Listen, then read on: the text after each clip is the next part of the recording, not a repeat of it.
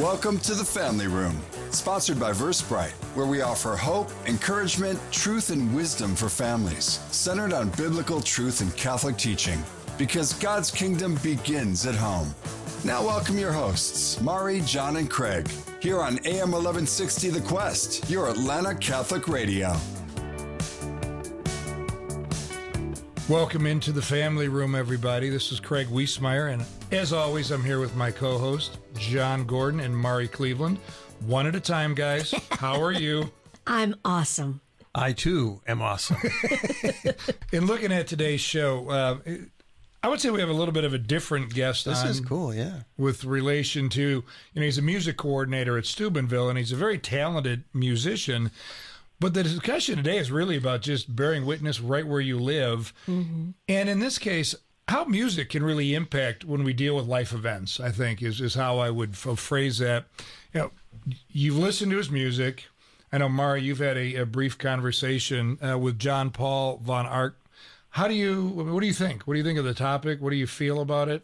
I am so encouraged by John Paul and his like you just said, the fact that he bears witness. He bears witness to answering God's call in his life, to following the gifts that God's given him, but following the gifts while not letting go of his love for Jesus, right? Because he's following his gifts in secular places and still bearing witness to Jesus in his life. And he's also using his gifts in very Catholic places and still bearing witness to Christ in his life. So I love that he still is pure and true to who he is, That's even great. Though, the environment he can be in or the situations he finds himself in just because of the changes in life, like all of us. And I think it's a great witness. Because country music as well as Christian music, correct? Music, yeah. Mm-hmm. Okay. Exactly. John, what are your thoughts, brother? I love the fact that it's music. Any kind of music is moving to me. And if I can have a few quiet minutes, sometimes just in the dark with good music, it can be as much prayer for me as anything else. And so I'm just psyched to hear about John Paul. The other piece that I really like is just listening to his song about his brother Sam. We'll talk about that a little bit. It offered a perspective that you would expect to get from the song. John Paul, tell us if that was his intention or not. But it also made me stop and think about how important it is just to think about people in your lives a particular way, like not to brush things off or to assume things. And so I found some insight into it that I thought was really helpful. And I'm anxious to hear John Paul's thoughts on that. Great point. Yeah, and I love that each person in your life is a gift, and maybe a gift in a way you didn't expect. And the way he treats it was just inspirational for me. Yeah, that's for more awesome. than just that unique. So, John, you just said music is prayer to you. Well, you are our prayer warrior here. So, would you open us up with some prayer? I would love to. Thanks. In the name of the Father and the Son and the Holy Spirit. Amen. Amen. Heavenly Father, there's so many things in this world that are beautiful, and they remind us of you, and they take us to you. We give you thanks and praise for those things. St. Augustine said to sing is to pray twice, and we have a chance to hear music, to be with music, to understand the role of music in a life and a soul, and we thank you for that. We ask you to open us today, open our minds to your Holy Spirit. Let us hear the sweet music that is your constant call to us. Father, we ask all these things in Jesus' name. Amen. Amen. Amen. The Father, and the Son, and the Holy Spirit. Amen. Amen. And you are a gift, John. Just listening to your words and your prayers, always such a gift. So Craig mentioned we have with us today John Paul von Arx. We are so thankful to have him joining us here in the Family Room. Talking about Family Room, John Paul grew up in a family of 9 siblings, 9 children. So he had 8 siblings, I guess. So he grew up in Illinois, second of 9 children. He started playing the guitar when he was very young, only about 11, and even started writing his own music by the time he was 15. And he currently serves as the coordinator of worship at Franciscan University in Steubenville, Ohio. Our listeners will be very familiar with Steubenville.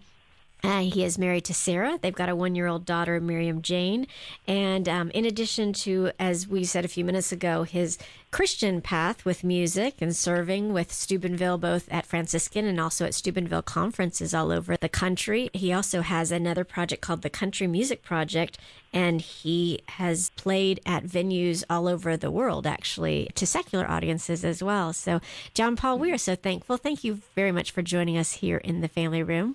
No, thank you, Mari. It's my pleasure to be with all you all, and I'm just grateful for this opportunity to, like you said, just bear witness to the faith, and also just speak a little bit of light into the darkness. And I believe any platform like this is so necessary these days. So thank you for all that you do to give hope to people. I'm honored to be part of it.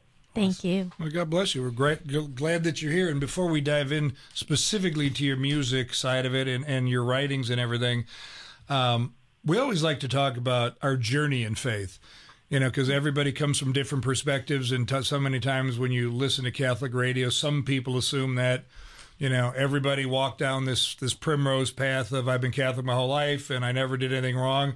You find the people that, are surprised when you hear a guest, may have a different pathway, and both are encouraging depending on, how we view it. So love to hear about your family life, growing up, and maybe how your faith life has evolved over time, and, maybe how that works with you and your wife.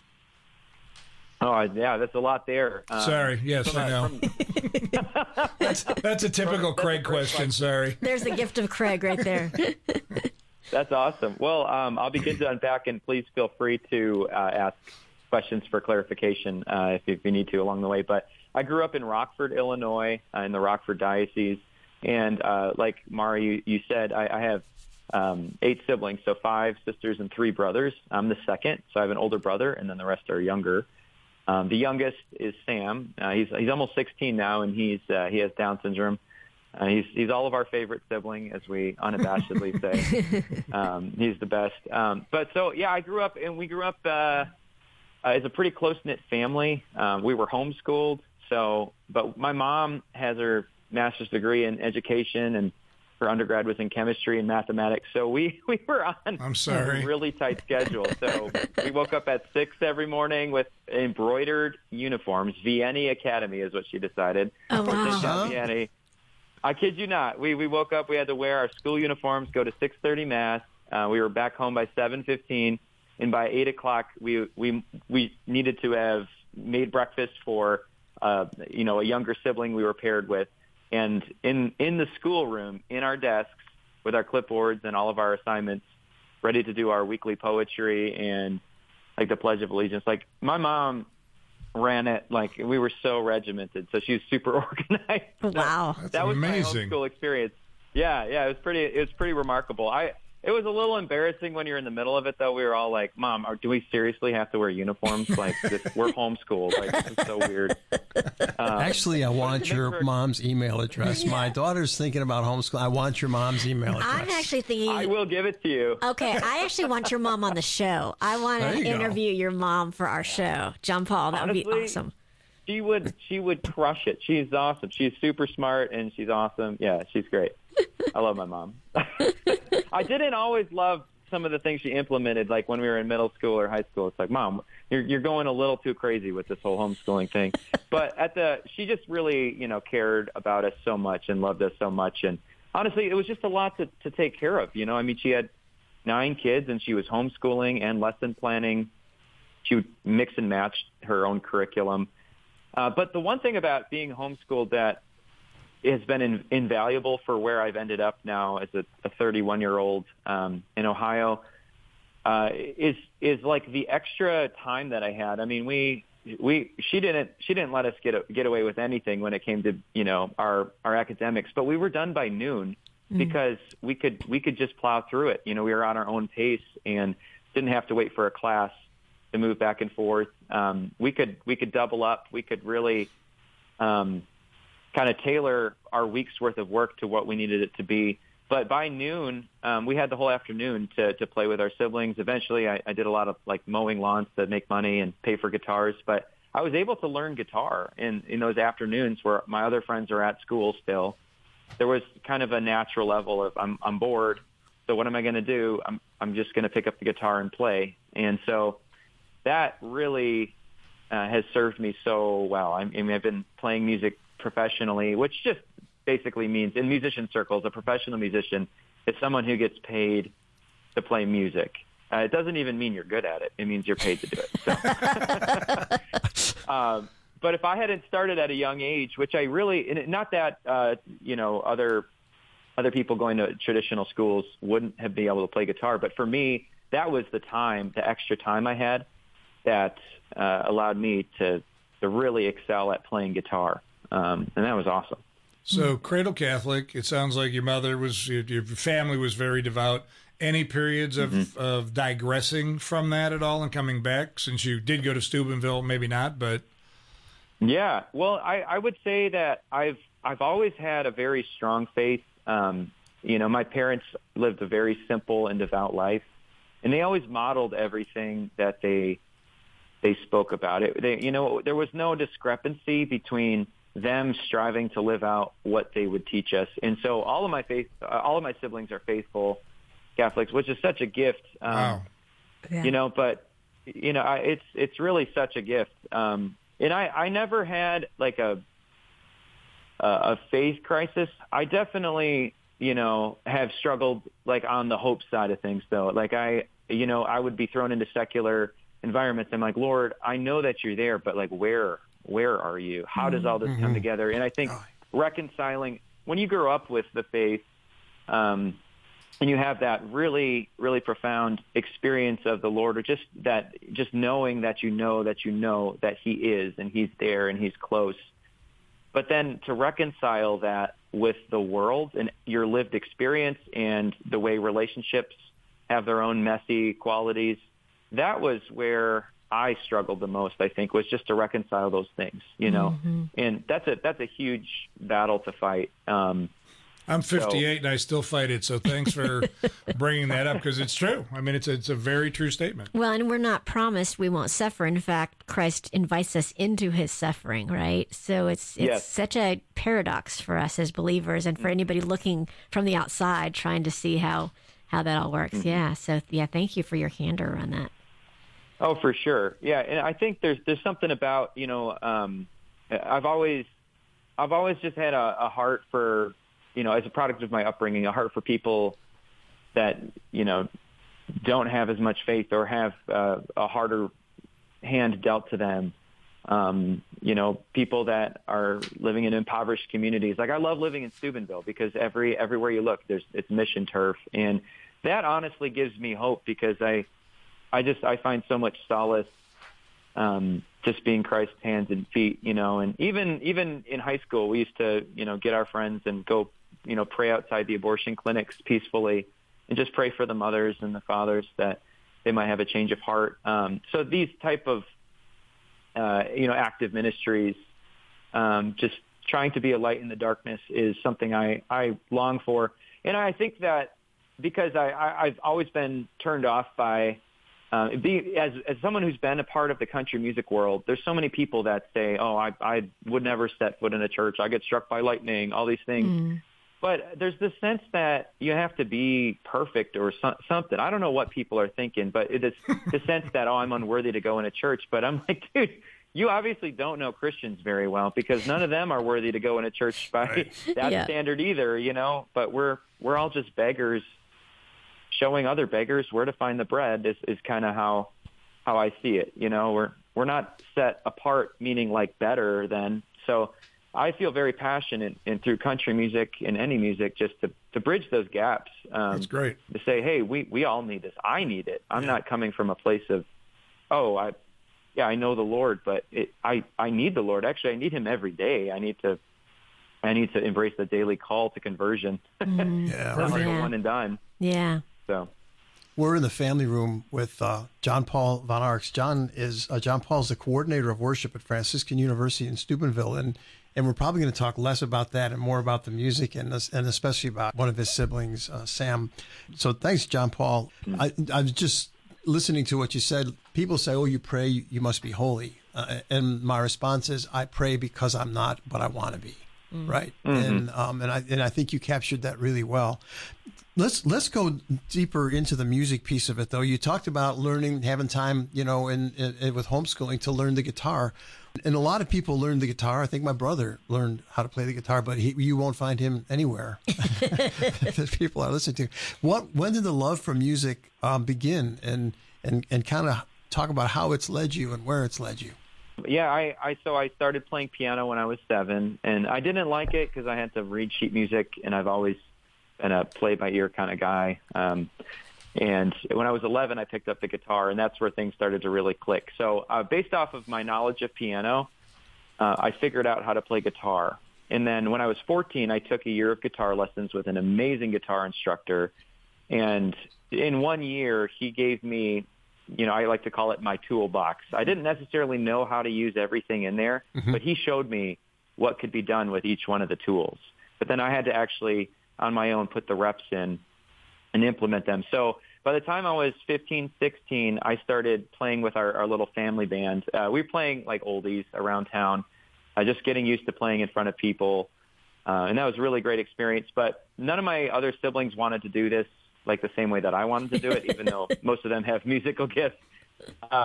So except my one sister who's now a dentist, but she's completely tone deaf. So thank God she found something else to do. So by the time I graduated high school, I was 18.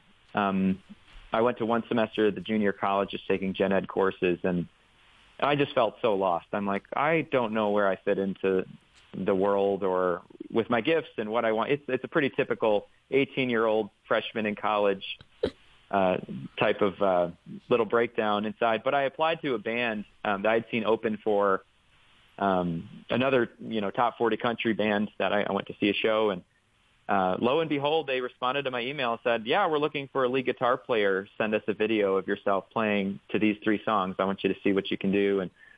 And sent them my little demos, and a week later I was playing full time. I was playing 120 nights a year. Wow. As a 18-year-old. Wow. And I did that through 21 years old. And I played everywhere in the Midwest. I mean, it was a regionally based band, but we played all kinds of music festivals, bars, clubs, fairs, festivals. I mean, we played so many shows. And that's where, my love for guitar went to, like, now I love actually entertaining people. I love everything that comes with production and live sound. And, that's what really bumped me to the next level. And I met some of my heroes like Brad Paisley along the way. But it was all country music, which I'll always love. But the one thing that there was just an ache inside was, I was like, Lord, there's got to be more than playing music. In country music, they, even in the industry, and when you're on the inside, you just know they're hiring me to sell beer, to sell drinks. That's what the venues do, because it's a business model. It's driven by business, and I was just like, I don't want that to be what I do with my whole life. I want to actually make a difference in people's lives. Not that you can't in those environments, but it doesn't come down to those environments. It comes down to like the reasons you do what you do and just kind of standing your ground. And so it was then that I began a long journey. When I was about 20, 21, I stepped away from that band, which was a difficult decision, but I just realized, like, Lord, I've been in this group. I've been traveling. I've been staying faithful to you, but I'm getting like pretty lonely, pretty beat up. And I need like a group surrounding me, and I need to spend time actually being formed. Like, what have you created me for? And that's when I transferred out to Franciscan. Shortly thereafter, within a year, I decided, I'm like, I know that place based off of my dad, having gone to a few adult conferences here, and it was perfect. I moved in with a great group of guys who are still some of my best friends, and it just kind of set the foundation for everything now that I've been doing. That's very cool. And it's cool how God answered that prayer that you had for community specifically, and wanting to remain faithful to him.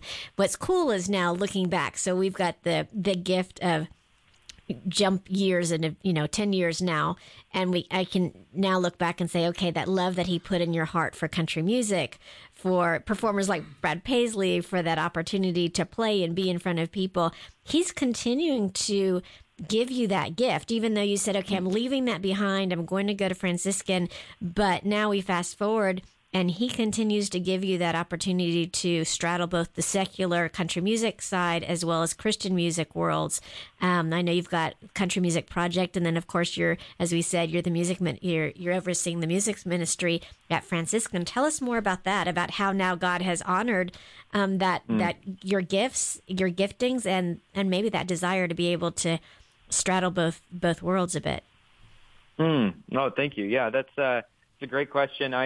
So I work here at Franciscan University. I didn't work here the full time since graduating. I graduated with a catechetics degree, which is communicating the faith, and which I use every event.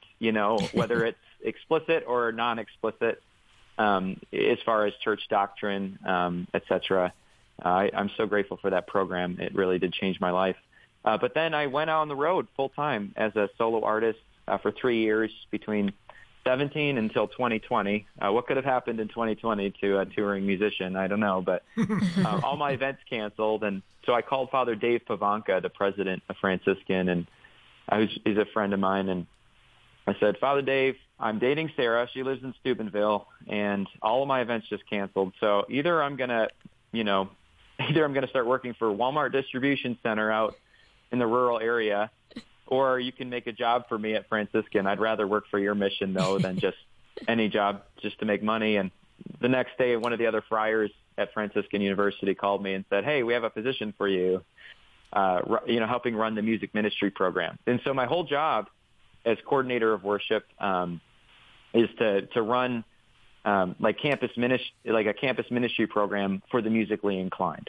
So I help mentor the students, but it's more than just mentoring them on the professional side of playing music, performing, leading worship.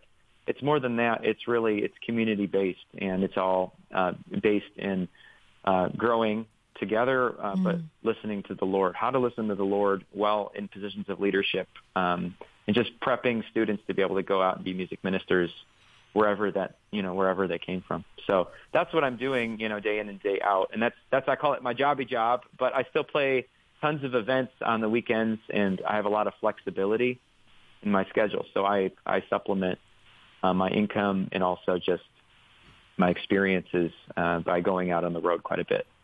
Cool. That's very cool. Nice. It makes you busy. In looking at what you've been doing, I was listening to you saying how you catechize as you're doing your events and things like that, which is awesome. And on Catholic radio, that sounds wonderful.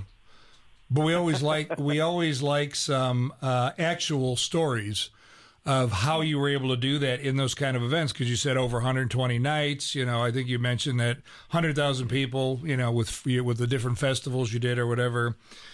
What opportunities did God present you, and can you give a specific story on something that would be very practical for people to hear?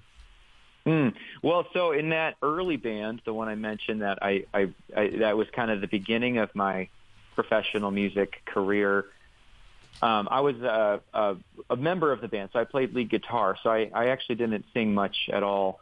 So as a band member without a microphone, I didn't do a lot of explicit, like you would say, evangelizing from the microphone. But I had before the shows, after the shows, everything in between. It's all how do you carry yourself? Who are you? How do you speak? How do you not speak? And I literally have just so many interactions. I mean, there's this bartender who we played at this venue, pretty regularly, maybe 5-6 times a year. It just kind of hit our schedule quite a bit. And so you get to know the people that work at all these places, because you're there early and you're there late when everyone else is cleared out. So as they're cleaning up and you're knocking everything down with the band and the production.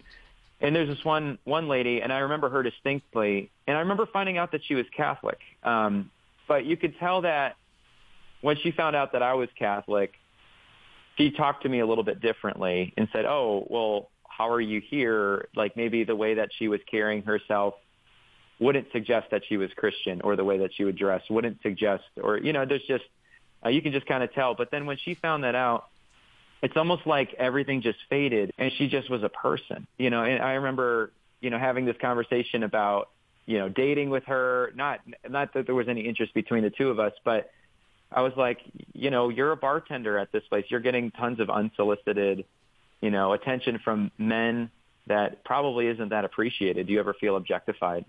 Like those type of things. And I eventually, we had just an amazing conversation about, our worth, our dignity, and what we're made for. Okay. And I ended up sending her like one of Jason Everett's books. Oh my gosh. There was another story. I was at a country music fest. It's country. We were playing at Country Thunder in Twin Lakes, Wisconsin. Huge 4-day music festival.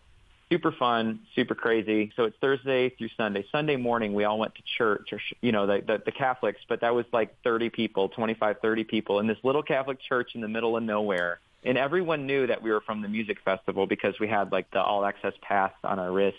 I remember stepping out of the church afterwards and being like, hey, we're all the Catholics in the country music fest, But there were thousands of people there, and it was one of those moments where you're like, where is everyone? I know there's more Catholics, but this is the closest church. Like, no one's here. That's kind of sad. And eventually we were talking, and one of the moms of the group, it was mostly younger people. She ended up sharing. I saw her shirt, and it had like a death date on it. It was like R.I.P. instead of name. And she said, yeah, that's actually my son. And this is the date that he passed away, I forgot, it was like a few years before. And so we, prayed for him at Mass. And I remember just being so struck by that. And then they came to our show that night. And that was one night that I remember I bought a bouquet of flowers. I knew they were going to be there. And then I had a microphone that night, and I just asked the rest of the band just to pause for a second. I wanted to honor someone. And we had the whole crowd just honor her, and we gave her like a bouquet of flowers on the anniversary of her son's passing. But that all happened because we were in church that morning. Yeah. You know what I mean? So I'd like to say it was like these huge moments, and it just everyone was like, praise you, Lord, hallelujah. Like the whole venue gives their life to the Lord. But practically speaking, it's the individual little interactions, that you could have regardless of whether you play in a band or not. You don't need a platform to do that. You just have to be convinced of it yourself. Oh, great story. Yeah, very encouraging. And that's how Jesus came too, right, to each individual. So listeners, we are here in the family room with John Paul von Arx. We will be back in just a few minutes. We'll be right back in the family room, sponsored by Versprite, right after this. In today's world, cybersecurity is critical for your business. Award-winning Versprite provides solutions to protect your company from hackers. For protection now, see Versprite.com. That's VERsprite.com. The Quest thanks Versprite for their support. The Quest presents Pro-Life Minutes. St. Pope John Paul II said, "The root of the culture of death is our inordinate preoccupation with efficiency." In today's culture, we value doing over being. We are defined by what we do instead of who we are as precious children of God, made in His image. The United States Conference of Catholic Bishops says this about life. We proclaim that human life is a precious gift from God, that each person who receives this gift has responsibilities toward God, self, and others, and that society, through its laws and social institutions, must protect and nurture human life at every stage of its existence, from natural conception to natural death. Please take every opportunity you can to respect and affirm the value of all human life, from womb to tomb. Let's show the world that every life matters by speaking up for life at every opportunity. For more homegrown wisdom, visit thequestatlanta.com. This is Father Michael Silloway from Christ our King and Savior Catholic Church in Greensboro, Georgia, and the Sushi Pay prayer of St. Ignatius of Loyola is one of my favorites. Please join me in praying it. In the name of the Father, and of the Son, and of the Holy Spirit. Take, Lord, and receive all my liberty, my memory, my understanding, and my entire will, all I have and call my own. You have given all to me. To you, Lord, I return it. Everything is yours. Do with it what you will. Give me only your love and your grace, and that will be enough for me. Amen. This is Al Cresta from Cresta in the Afternoon. Catholic radio provides many services and functions. It first of all edifies, it builds up the saints. It educates and exhorts. It keeps us doing good works. It encourages us when we need consolation. It engages the culture around us, and it also evangelizes the unbaptized and does the new evangelization for the baptized. This is your home, and we're always here for you. Thanks to our friends at EWTN, our programming is provided free of charge, but this station has other expenses that must be paid to keep the doors open and the lights on. Support of your local Catholic radio station helps shows like Crest in the Afternoon stay on the air and be available in your area. So no matter the amount, your gift works to make a difference for you, for others, and for the future of our Catholic radio family. Prayerfully consider making a gift right now, and we'll talk to you soon. To donate, log on to thequestatlanta.com. One day I asked myself, if I reconnected with God and went to church, how would my life change? So I did, and I found real answers and peace. You can too. Find what you've been missing at CatholicsComeHome.com. Welcome back to the Family Room with Mari, John, and Craig, sponsored by Versprite on AM 1160, The Quest. We're back with John Paul Von Arx, who's been talking about his music life and also talking about how he's ministering through it just in normal everyday places, because he's not just doing Christian work, he's doing country music, and he ministers there too. So before John Paul, we continue to go down the music path. We got to know, though, growing up, you got a lot of siblings. You have a unique background. You're married to Sarah. You have a beautiful daughter, Miriam Jane. If you were to answer, what was your favorite family room memory? What automatically comes to mind without too much thinking? Like, what's on your heart? Two things. Like in my childhood, my favorite memory with my siblings would be definitely when we'd go up to my grandparents had a small lake cottage up in Wisconsin. We lived in Illinois. So we'd go up there and just spend long days in the summer swimming and just playing together. I loved those memories with my family. That was just, we loved the water. And when I think of my favorite childhood memories, it's that. But now being an adult officially, it I got married 2 years ago. Yeah. It catches up with you, I guess. But I got married 2 years ago to Sarah, who I met here in Steubenville, Ohio, and she's incredible. And we have a 1-year-old daughter now. But just to make those family memories, I mean, just this year, Miriam Jane, my daughter, she's a little bit older than 1 now, and she just loves the Christmas tree. We just set it up, and it was so cool. Like I felt like I was reliving my very first love for Christmas through her little excitement. And I love that because it's almost like I felt for so many years that like childlike love for Christmas or like those type of things would kind of fade. And I'm like, I wonder if it would ever be that way again or just nostalgia. But now it's like you're reliving it again, and it's so awesome. I love being a dad. It's great. That's great. God bless you. That is awesome. John Paul, before the break, we were talking about different ways that you ministered to others. It was so good to hear about the scenario you shared with the mom whose child had passed away and how you honored her. But music has also ministered to you or been an aid to you, particularly in times of grief and in times of loss. Maybe share a little bit with our listeners about your brother Max and how music carried you through that. Certainly, yeah. I mean, so just what John is alluding to is my brother Max passed away in a hiking accident in the fall of 2017. So it was the same year I graduated from Franciscan. And he was actually a freshman at Franciscan. And it was on his fall break that he died tragically in a hiking accident at Harper's Ferry in Maryland. And he was with a group of his friends from Franciscan. But it was through the experience of grief in losing him, who he was one of my best friends. He was always playing drums. We played a lot together. He and I had a lot in common, similar personalities, and so losing him was, I guess the way I would describe it is just I felt very violated or robbed of something that I just had a sense that was just part of my life and such a big part of my life. And when that was just gone in a moment, when he passed, it was such a visceral. It was such a visceral and violating feeling. I was super angry. Just a lot came of it. I'm the one who got the call too, so I had to, tell my parents. And there was just I was just so angry, and like, Lord, how does this work? Like, I don't doubt that you have a plan and that you're good, but like, I couldn't conjure up like a Hallmark line or a kind thought in my head, for those months that followed if I tried. But, music has been a way that I've always connected with other people really profoundly. And I remember I still was playing music. I played an event in Wheeling, West Virginia, and actually drove up to spend the night in Steubenville. This was a couple months after he passed. And I was just in this heavy, heavy grief, missing him, a lot of anger, as I stated. And I had like this such a strong temptation just to be like, why do you even try? Just numb this anyway.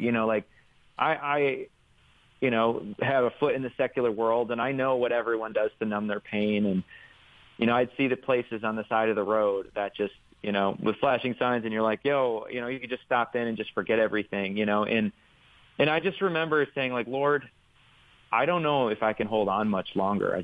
I feel broken down, but I'm going to give you one more chance. And I remember going and I sat outside of the church, and it was actually the chapel on campus, and it was like 2 a.m, and it was locked, and it was snowing. It was really cold, and I just sat outside of the church, and again, I couldn't conjure up any sort of positive feelings or kind thoughts, really. I didn't like being in churches because I just had such a visceral reaction. I'm like, it doesn't seem like people care about this, or I don't know. I was in a really rough place, but at that moment, I just was washed over with this profound personal presence of Christ, but it was like it manifested as kindness. And I'm getting choked up because at a time where you just are so broken down and so beside yourself, to experience just kindness, it's not like the pain went away, but I knew that I wasn't alone in it, and it wasn't arbitrary, and there wasn't like a meaninglessness in it, and it gave me just enough, to hang on to cling on to keep moving forward and say, all right, Lord, I'm staying in the game. Like, I'm with you. Or more importantly, I know that you're actually with me in my, lowest times. And again, I still struggled immensely with the process of grief and missing, one of my best friends in the whole world, my brother. And but it's like the Lord has said, hey, I'm with you in this. I'm with you. And that changed everything. And you actually even wrote a song, right? Was there a song called Breakthrough, I think? Yeah, the song Breakthrough. And the funny thing about Breakthrough is I wrote it just a couple months before he passed away. So it was before he passed away, but I was in my room one day, and I was like, I don't know why, but that song just poured out of me. And I felt like the sense of heaviness or grief. And I'm like, I'm going to write this for someone who's grieving, even though I hadn't really gone through anything like that. But it was just such a powerful moment, and it just came. Like I said, in 20 minutes, the whole song was written, and I recorded it, released it, and next thing you know, the whole premise of the song is like, Lord, break through to me. And it's just an honest prayer from a man that's like, I don't have it put together. It's just, I'm not even proud of where I'm at. I'm not proud. My prayers don't sound maybe something you'd ever want to publish, but they're honest. And I play that song at venues all the time and just say, hey, if this is you tonight, this song goes out to you, just make an honest prayer. I think those are the only ones that really, really matter, is they have to come from the heart. And in a churchy environment or a conference or whatnot, I would say, to quote the catechism, and that's the fourth pillar, it's, if the heart is far from God, then the words of prayer are in vain. So our heart has to be invested, and music helps us pray. But that song is just all about praying from an honest place. And it just seemed like, I don't know, it just was like a gift to me because it perfectly encapsulated what that was like to pray at a time when I didn't feel like I knew how to pray well. And so it's great to be able to share that with others. So thanks for sharing that. Yeah, definitely. We really appreciate your willingness to be so intimate, and candid with that. And I'm sure people can relate to what you're going through, because suffering is a universal experience and grief is a universal experience. And how wonderful that we have a God outside of time and space, that he knew that what he inspired you to write before Max passed away would be what he would then turn around and allow you to use, to hear, to experience, to heal part of what you were going through as well.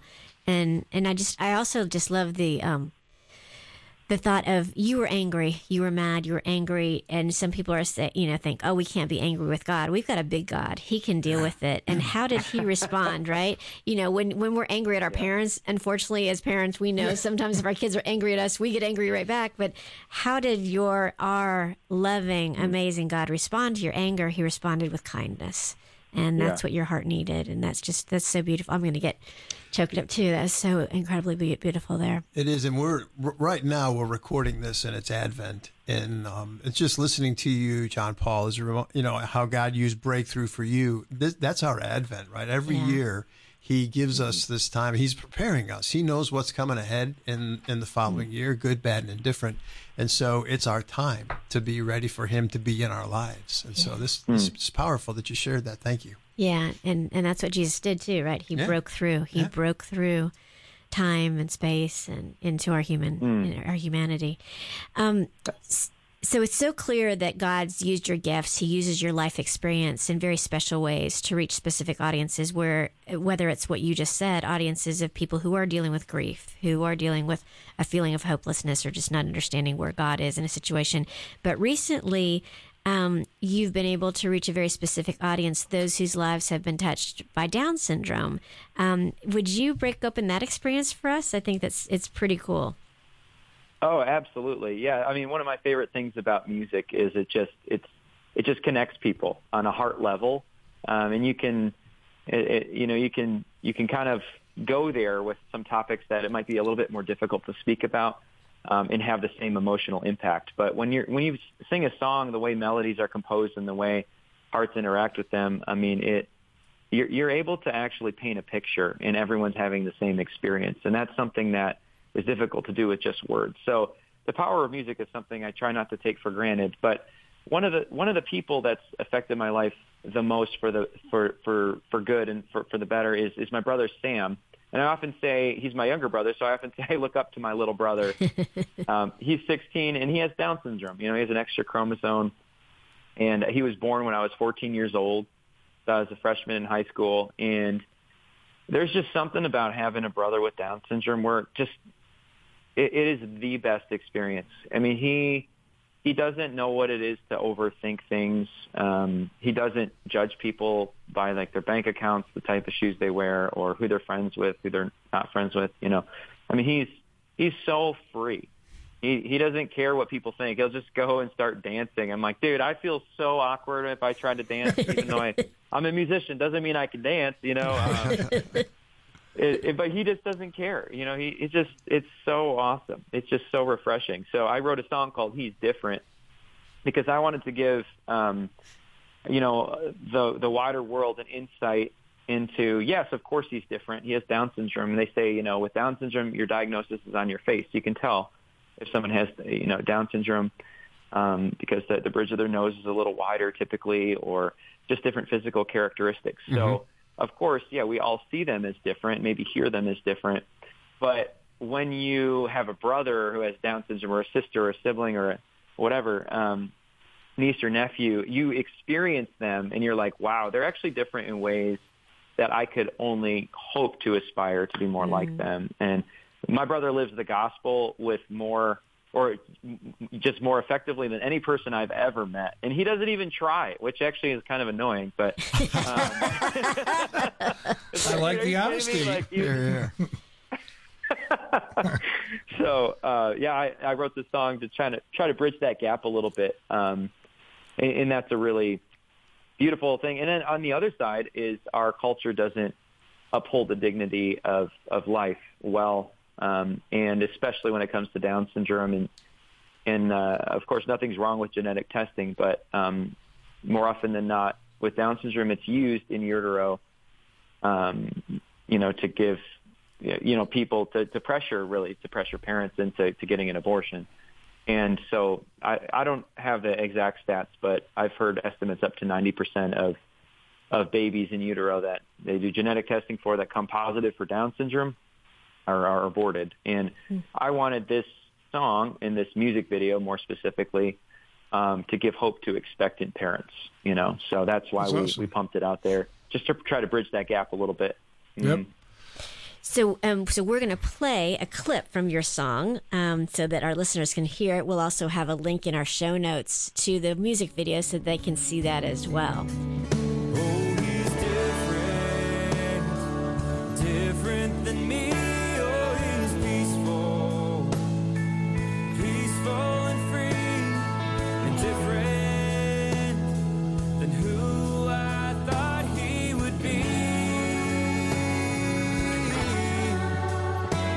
That night I learned that my brother is more than he seems. Folks, you're in the family room with John, Mari, and Craig, and John Paul Von Ark talking about his music and the impact it has on the society around him. And you're talking about your brother with Down syndrome. It brings back memories when we had a hard time conceiving, and when Kelly got pregnant back in the day when the doctor would actually call you, and they did one of the testings, and he was like, hey, I just want to give you a heads up. There's a chance that your child could be Down syndrome or whatever. And I was traveling on business with a friend of mine, and I told him. It was funny because he didn't say, oh, my gosh, I'm so sorry. Blah. He was like, dude, that's awesome. Those are the best kids ever. Have you ever been around those kids? They're so blah, blah, blah, blah. It's like, Lord, thank God for a friend like that would do that. That is awesome. And to your point, we want to point this stuff out for perfect children when, in fact, perfection, as you say in your song, he's different. Perfection comes in very different wrappings. Have you had much of a reaction, and what kind of surprises may you have gotten through all this?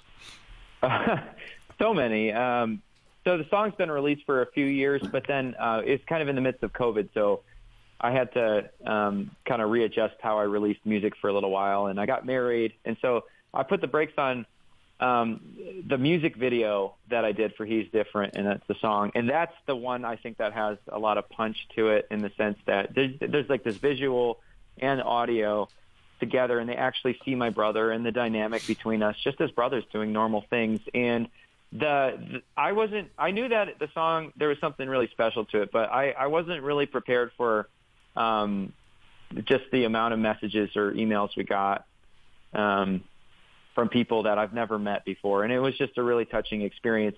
The two demographics that were really moving, I wasn't anticipating. I didn't know what I'd receive for input, but the first is older folks who had since lost a sibling or a son or daughter with Down syndrome. Mm-hmm. And this video just was like, oh my gosh, they would send these long emails just saying, in these memories, and they're the best, and you can look forward to this part of your brother as he gets older. And it was so beautiful to hear them reminisce, and this video brought back so many memories, really fond memories of their loved one with Down syndrome.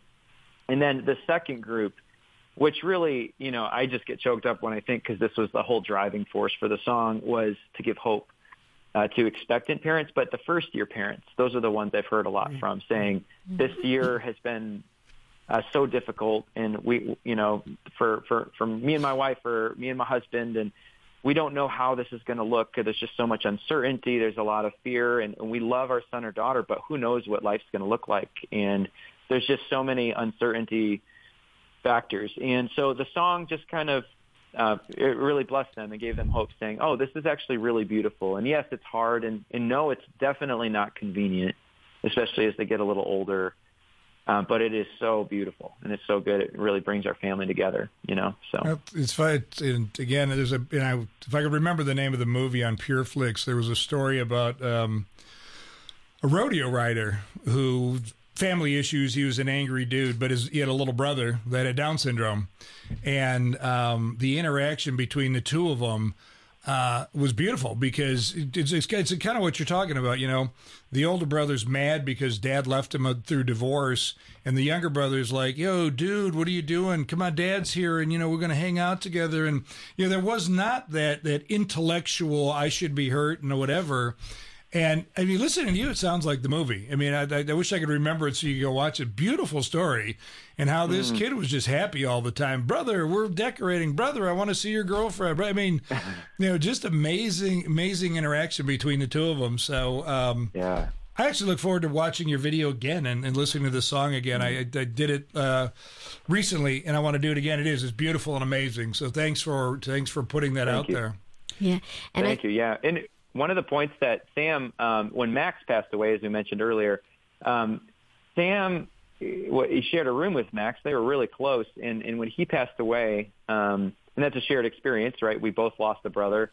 Sam seems to grieve with just so much grace, and he was close to Max. They shared a room, like I said, and when he passed away, I mean, Sam had a moment where he realized, and he broke down and he cried, and I remember holding him, and it was about 10 minutes, and then he just moved on, and he still talks about Max he's like, yeah, Max, and he's so happy. Or every time we pass the YMCA where Max used to work, he's like, Max, and it's just like, man, like, it's just not fair, man. Like, how do you do that? Yeah.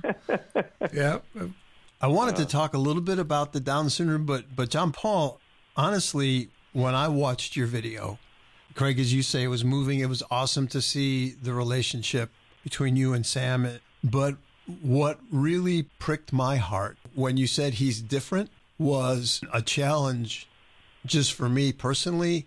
I don't have a problem understanding folks with Down syndrome.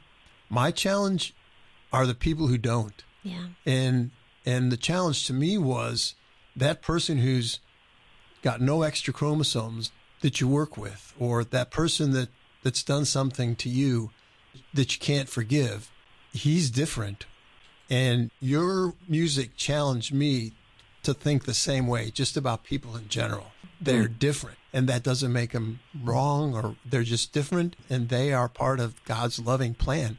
So for me personally, the song did everything that I think you wanted it to do from a Down syndrome perspective, but it really, I would encourage folks just to go listen to the song and just go listen to it quietly with an open mind and an open heart. It's an awesome piece of work, John Paul. Thank you. Thank you, John. That's really moving to hear. Thank you. It was really great. It probably also debunked just some misunderstandings about folks with Down syndrome. What kind of feedback have you gotten about that? It's mostly just general, saying like, wow, I didn't realize, just how beautiful like a sibling dynamic could be. Or there's actually something that's a little bit different. I think there's a lot of parents that advocate in such a beautiful and wonderful way for their sons or daughters with Down syndrome, but not so many times do you hear it from like the perspective of a sibling. And so actually a lot of parents said, wow, that's so beautiful. But actually, similar to you, Craig, I've heard from at least 5 or 6 parents that said, hey, we're pregnant, and the doctor said there's a strong chance you're going to have a baby with Down syndrome. They were really moved by that. They're like, I still remember exactly what that call was like and exactly how I felt. And just like you said, I think it's a way more common experience than we think. Again, each one of them had been actively pressured to eliminate the problem, so to speak, to have an abortion. And so, to be honest with you, John, I think it shows people like, wow, this is, their lives matter. Like, their lives are so good. And honestly, that's amazing. I couldn't have asked for any more, for this song. I'm so honored to be in that space. Statistically, real quickly, the percentage of false positives on that test is exceedingly high. Yeah. There are plenty of non-Down syndrome babies being aborted based on this information, and it's awful. It's awful that we're doing that to our kids. As I listen to you, to John Paul, just the hope that comes through your music, the hope that comes through Sam himself, and what a gift that is to the world, and that there are countries, you and I talked about this, countries like Iceland who believe they've cured Down syndrome. They haven't cured. They just abort 100% of their Down syndrome children, which is heartbreaking to hear. And, just listeners, just realize there's so much hope, and our God gives us hope in so many beautiful ways. And whether it's through music, through a child with Down syndrome, you can fight for that. And so would you do us the honor of praying and closing us out in prayer, John Paul? Oh, I'd love to. In the name of the Father, and of the Son, and the Holy Spirit. Amen. Amen. Good and loving God, thank you so much for the gift of our lives. Thank you for the gift of today. Thank you for each and every blessing you've given us, Lord. I just ask for the strength, the courage, the grace to love well and to be ambassadors of light in a world of darkness. Lord Jesus, we are nothing without you, Lord. We cling to you and we accept your loving kindness and your mercy. Please sustain us. And Mary, I just consecrate anyone listening to you and to their loved ones to you, their endeavors to you as we pray. Hail Mary, full of grace, the Lord is with thee. Blessed art thou among women, and blessed is the fruit of thy womb, Jesus. Holy Mary, Mother of God, pray for us sinners, now and at the hour of our death. Amen. Father, Son, Holy Spirit. Amen. John Paul von Arx, thank you so much for being with us today. Listeners, go out and get his music, and you will have links to that on our show notes. And be with us here again next week in the Family Room, where we offer hope, encouragement, truth, and wisdom for families. Thanks for hanging out with us in the Family Room. Sponsored by VerseBrite. For more info, go to thequestatlanta.com.